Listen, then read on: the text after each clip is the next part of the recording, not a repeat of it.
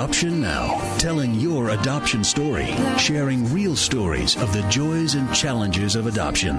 Now, here's the host of Adoption Now, April Fallon.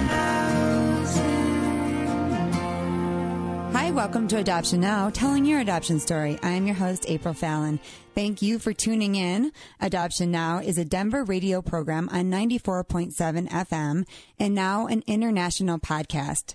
We tell adoption stories from the perspective of the adoptive parent, the birth parent, or the adoptee. We are also a nonprofit, and our mission is to give adoption a voice. We do that through storytelling and giving families the resources they need before adopting, during the process, and post-placement. We are so excited about how fast this show is expanding. Thank you to all of our donors. We have now opened up for advertising on our show. If you are interested, you can contact us at adoption-now.com.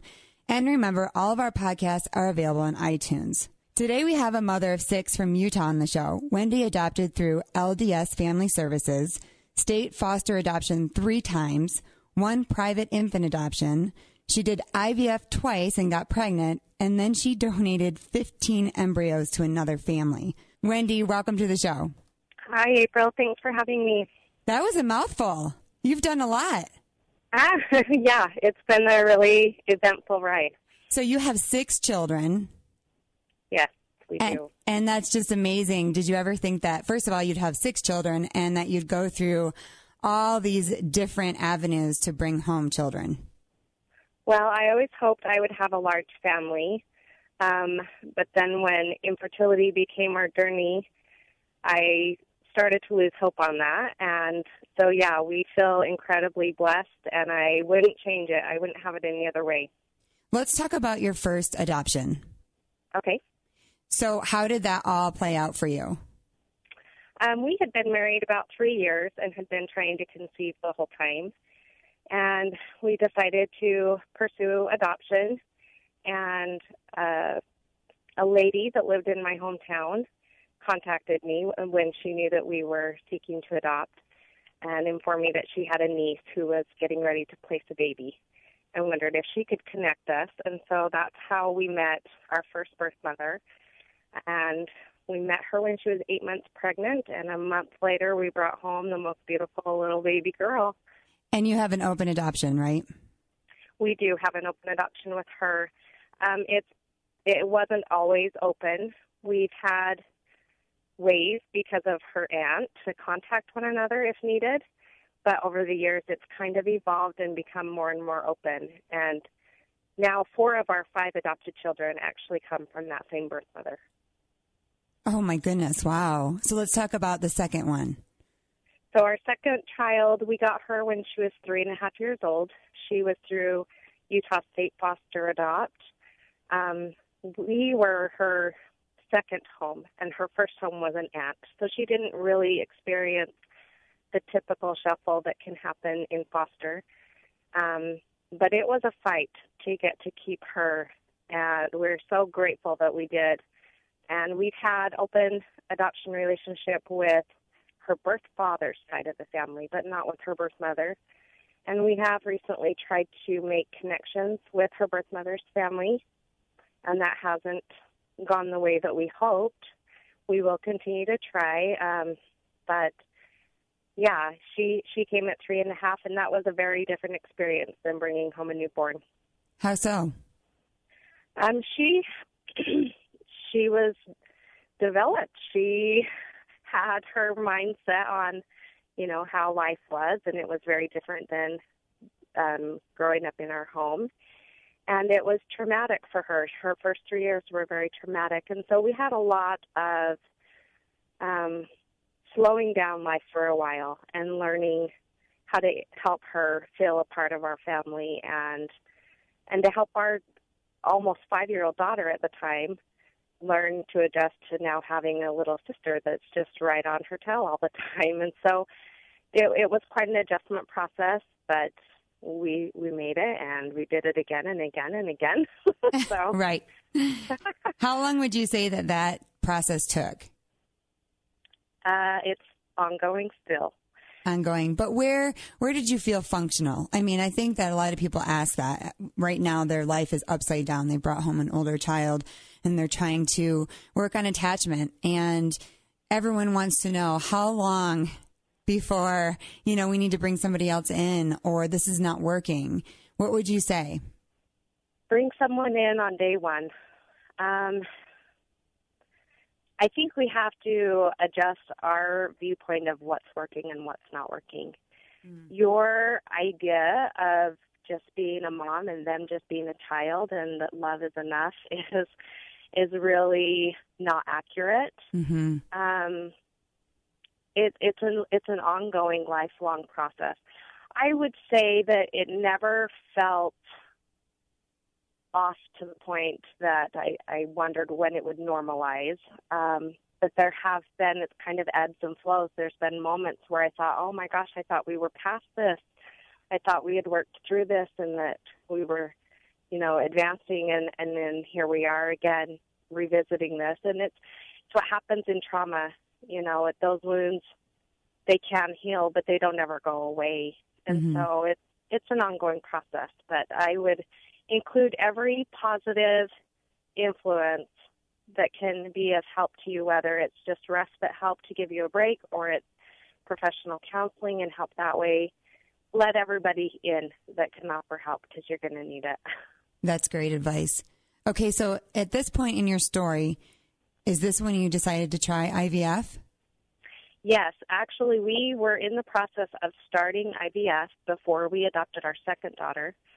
I had already started the preliminary testing phase to find out if we were a candidate when we got the call to take in our second daughter.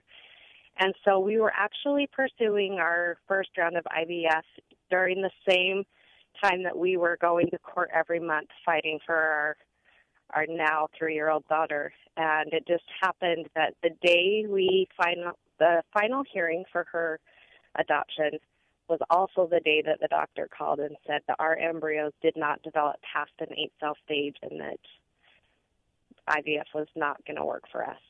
So that was a very bittersweet day. And we kind of thought we would close that fertility chapter at that point.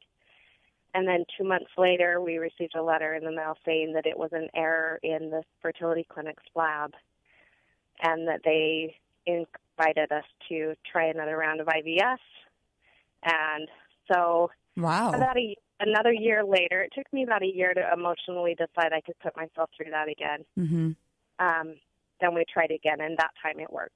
So it was in the process, yes, when we adopted our second daughter. So you got pregnant. Talk to me a little bit about that pregnancy.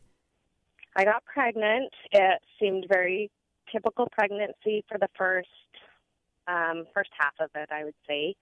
I was enjoying every bit of it, the morning sickness, the weight gain, everything. I was just so thrilled and so excited that I was finally getting to experience pregnancy. My husband says it was the most awful 9 months of his life, and he never wants to put me through it again. And it was a very difficult pregnancy the second half, and I do remember how awful it was, but overall, it was just one of the greatest moments of my life. And so,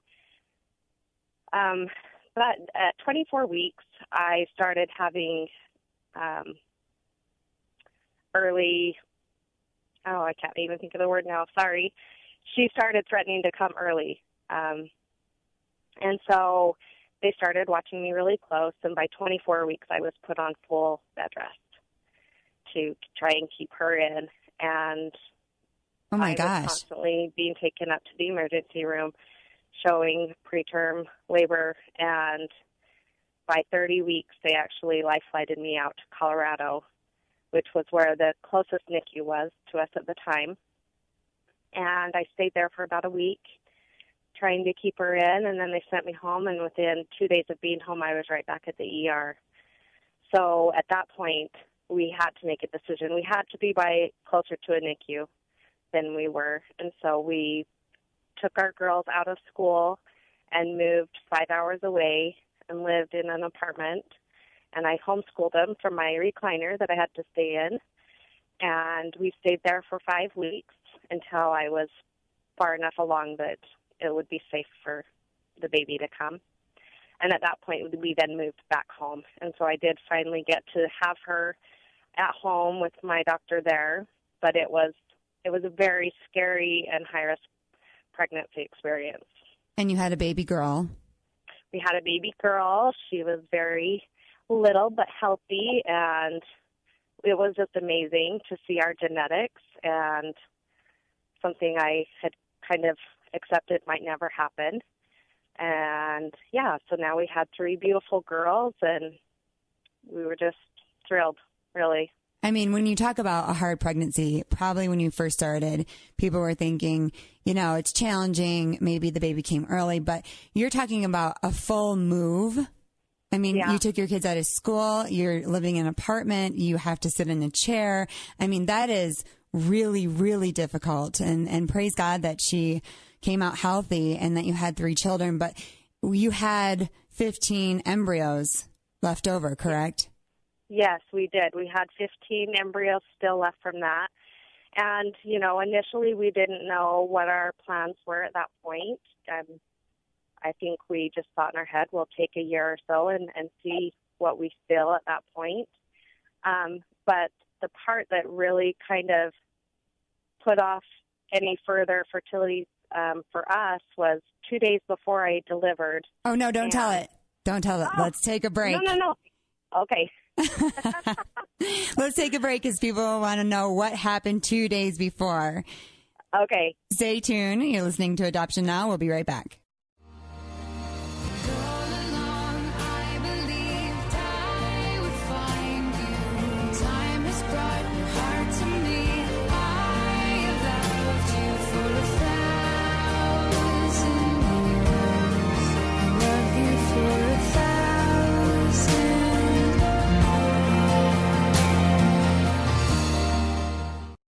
.7 FM, The Word.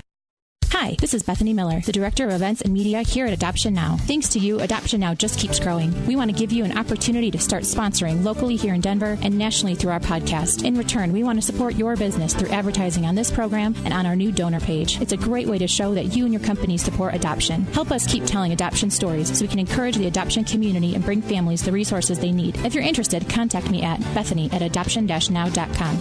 Together, we can give adoption a voice.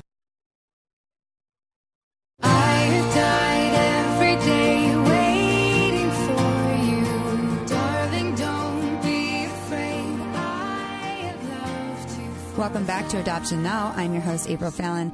Today we're talking to Wendy, and on her journey, she has brought home 2 children. She has just gone through a very difficult pregnancy and delivered a baby girl. And we ended, and you were saying that 2 days before you had your baby. 2 days before I delivered our daughter, we got a phone call from our oldest daughter's birth family asking us if her little brother, who was 15 months old, could come and be a part of our family. And so we said yes, but I'm actually in labor, so let me have this baby and then we will come and pick him up. Oh my goodness. Okay. Yeah. So now you have 4 children. So all of a sudden I have 4 children. Yeah. And just he came to us. He was the one that ended up becoming a private adoption. He was not in the custody of the state. And so his adoption took a little bit longer because we didn't have any legal jurisdiction governing his welfare. His grandparents had been granted legal guardianship, which they then transferred to us. And so it was about a 2-year journey before we finalized his adoption. I mean, you think about having little children in general, and it's a lot of work. But then you add in this element of paperwork, court dates, and all the things that the state is making you do. And that can be so stressful. And I know that, you know, the part of your story that I just think is so interesting is that you have these 15 embryos sitting in a freezer. And people really don't understand that with IVF, you have oftentimes leftover embryos, and families don't know what to do with them. They can carry all of them, but you had such a difficult pregnancy that was not an option for you. This is a big question for a lot of families. What do we do with these embryos? We just keep them in the freezer. You can donate them to science. You know, most people do not want to do that. What's another option? And what were you thinking about? Well, I knew right away that I was open to the option of donating them. I had come across the idea of embryo adoption, thinking at it from the recipient side before I was able to conceive. And my heart had been open to it, and so I knew that I was willing to do that. It did take some time before my husband felt like he was ready to take that journey with me. And if I could give any advice to anyone considering it, it's just that. Take your time and make sure that you and your companion are on the same page. There's no time limit with frozen embryos. It's not a 9-month, you've got to make a decision before this baby's here. You have time to make a decision, so make an educated decision. Make sure you're comfortable if you're seeking to have an open embryo donation where you know the recipients and you'll interact with them and have a relationship with them. Take your time and get to know their family. Our experience actually moved quite quickly once we decided to donate. The time from being introduced to our recipient family, meeting them for the first time, donating, and having a successful transfer was about 4.5 months. Wow. So it was very quick. Right. But it's one of those moments in my life where the stars aligned and Heavenly Father had a hand in every step of it, and every step of it felt right and lined up perfectly. And we have been blessed in our experience. So you have adopted children, but now you are donating your own DNA to another family who cannot conceive. I mean, I can't really wrap my head around that. And I'm sure people ask you questions like, why didn't you do surrogacy? Why didn't you at least try to maybe carry again? And what do you say to people who say that to you?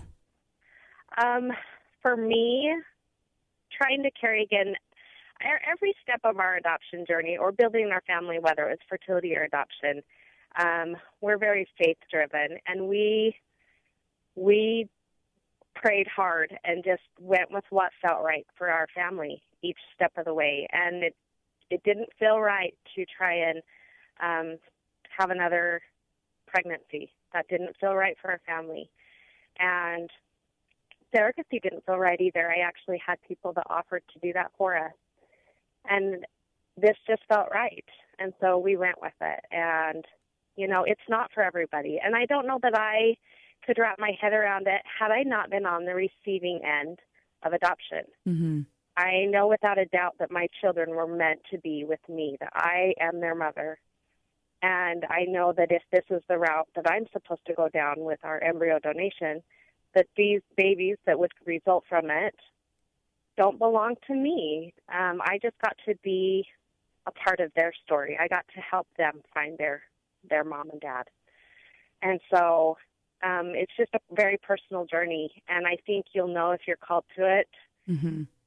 And I really don't know how to explain it other than that, but it was right for our family, and I believe Millie is right where she belongs. And this mother got pregnant. And did she tell you, do you have an open? Second transfer. Her first transfer did not work, and so that was heartbreaking for all of us. And then she transferred the remaining embryos on the very next cycle, and that one took. And she kind of had a little bit of a risky pregnancy as well. There was some spotting early on. She was afraid she was going to lose her, but everything went well, and she had a beautiful little girl who looked just like me when she was born. And she is now 2.5. And so our two genetic daughters, our Annie is almost 9, and then their little Millie is 2.5. So there's a 6.5-year space between them. And you have an open adoption with them? We do. We have a very open adoption relationship with them. We do family vacations together. We stay at their home when we go to visit. They come and visit us multiple times a year. They're just an extension of our family, and they've really taught us what open adoption is, and it's allowed us to kind of reach further into our other children's adoptions and open those relationships up more, and it's been a blessing. It's been amazing. They've really taught us a lot along the way. And do the sisters know their sisters? Yes, they do. And so how do you explain that? And that goes across the board, is that you're sisters, but you have different parents. Right. well, adoption's just part of our story, and we don't care what the norm is. And so it is what it is. Our kids grow up, and this is their story. And it kind of has helped our daughter, Anne, because all of our other children have these amazing adoption stories, Mm-hmm. and she has honestly felt like the one that stands out in our family, the one that's different, and this has become her adoption story. And she tells everybody about her. She refers to Millie as her embryo twin. Aw. And so she's very excited anytime she gets to spend time with her. Of course, Millie's young enough that she doesn't really understand it, but she knows us, and we love seeing her, and I know she'll know all of that as she grows. She has 2 older siblings that her family adopted, and they know our situation and our story, and we're just considered family.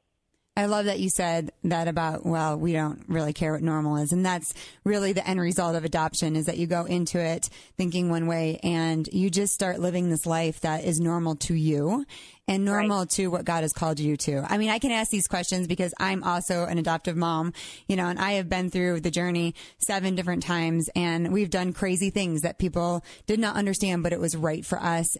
I just love this story because there's a lot of people right now exploring embryo adoption and trying to understand it. And, I always say, just take the next step. If you're interested, take the next step. Find out more about it. If it's something for your family, it will come naturally to you and you'll know what to do. And it's not as crazy or fearful as people make it out to be, or that you may think it is. But one of the aspects of your story that you said is that even though you knew you were supposed to do this and you had peace and she was pregnant, you had a tremendous amount of grief. I did. I experienced the depths of grief that I've never experienced before. And I hesitate to share that part of my story at times because I don't want anyone to confuse it with doubt or regret. It was a very personal experience, and it was hard. The months following her birth were extremely emotional and difficult on me, but we've come through it, and I just kept telling myself through it to allow myself to feel whatever I was feeling and to not overanalyze it and try to make sense of it. It is what it is, and this is the feelings that are coming, and to just live through them and experience them and accept them. And it's become a very beautiful experience for our family. And helped you understand what birth parents go through, probably a little bit more. Much. Okay, so you go through this grief and then you get a call. Yes. So 3 months after she was born, probably at my lowest of lows, I get another phone call that our oldest daughter and our third child, they have a half-sibling yet again, who is 16 months old and needs a home again. So we took on another little 16-month-old boy. And then while we were in the process of his foster situation, the mother became pregnant again. And that little boy was born 1 month before we finalized his brother's adoption. We got him right away, and we finalized his adoption as well this year. So that's where the last 2 came in. So the 4 of our children all have the same birth mother. The last 2 are full brothers. And we had no idea. We thought we were done. And then here came 2 more little kids that needed to join our family. And since then, Millie's mom has had a spontaneous pregnancy and now has 1 genetic child as well. So our 2 family stories have just been incredibly busy the last 2 to 3 years, and exciting and overwhelming and wonderful. Are you done now at 6? Oh, I don't ever get to say if I'm done. I said I was done a few times, and Heavenly Father has said, no, you're not. Yes. I very much was adamant that we would not be taking this last one home. I told the birth mom through her whole pregnancy that she needed another plan for her future children, that we couldn't keep taking children. Because at the time, our little boy that was 2 at the time, he's a challenging one for me. And so, and our family was just, I don't know if it was still the grieving process or the upheaval of the foster care system again in our life, but that was a very difficult year. And the thought of having even another one, a newborn, come into our life that we knew would be addicted. Just didn't seem possible. But I was there for his birth, and I could not walk away from that sweet baby. Yes. He has been such a miracle to our family, and he is a miracle. He's doing so great. He just had his birthday on Saturday, and I can't imagine not having him in our family. So I don't ever say if we're done. I know, because once you get that call, you're like, okay. I mean, we did the same thing with our daughter, and once we saw her, we had to bring her home. You know, we didn't plan on 4 children, but it's important to fight to keep siblings together. And I love that part of your story. I need to have you back on because I want to talk a lot about saying yes to children who are exposed. And you have so much experience, Wendy, and you can help the adoption community so much. And so thank you for taking the time and sharing your story. My pleasure. Thanks for having me.